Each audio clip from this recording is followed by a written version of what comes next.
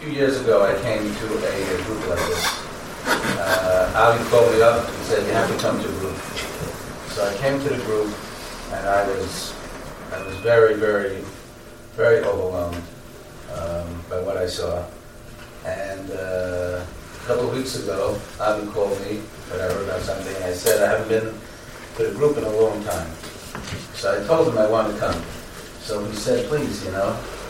So I said, "Okay, next time you have a meeting, so please tell me." So then he calls me up and he says, "Erev Yom Kippur."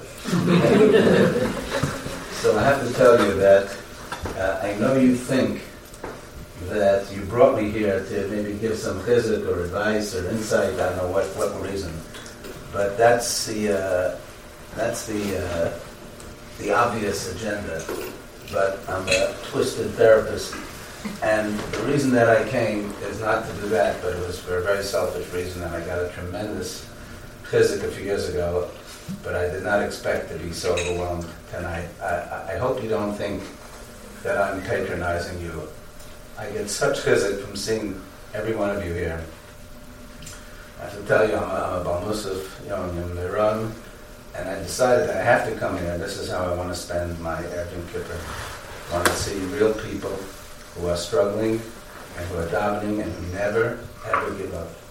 And that's tremendous for me. So that when I stand at the Yom and I say, I met 70, 80 people tonight who don't give up and who have so much love, that's how I wanted to come in. That's the real reason I came tonight. So don't thank me. I really want to thank you. And I want to tell you that you are the heroes. You are the absolute heroes. I have nothing but tremendous admiration and respect for every one of you, and we should all be the bench. And David is very, very, very close to you. He gave you tremendous nisyanos, but he gave you those nisyanos to make you grow, and that's what you're doing. And he's looking down tonight and saying, "That's what I want. Just grow and grow and come closer and closer to me and to your kids, and you'll see that." Thank you.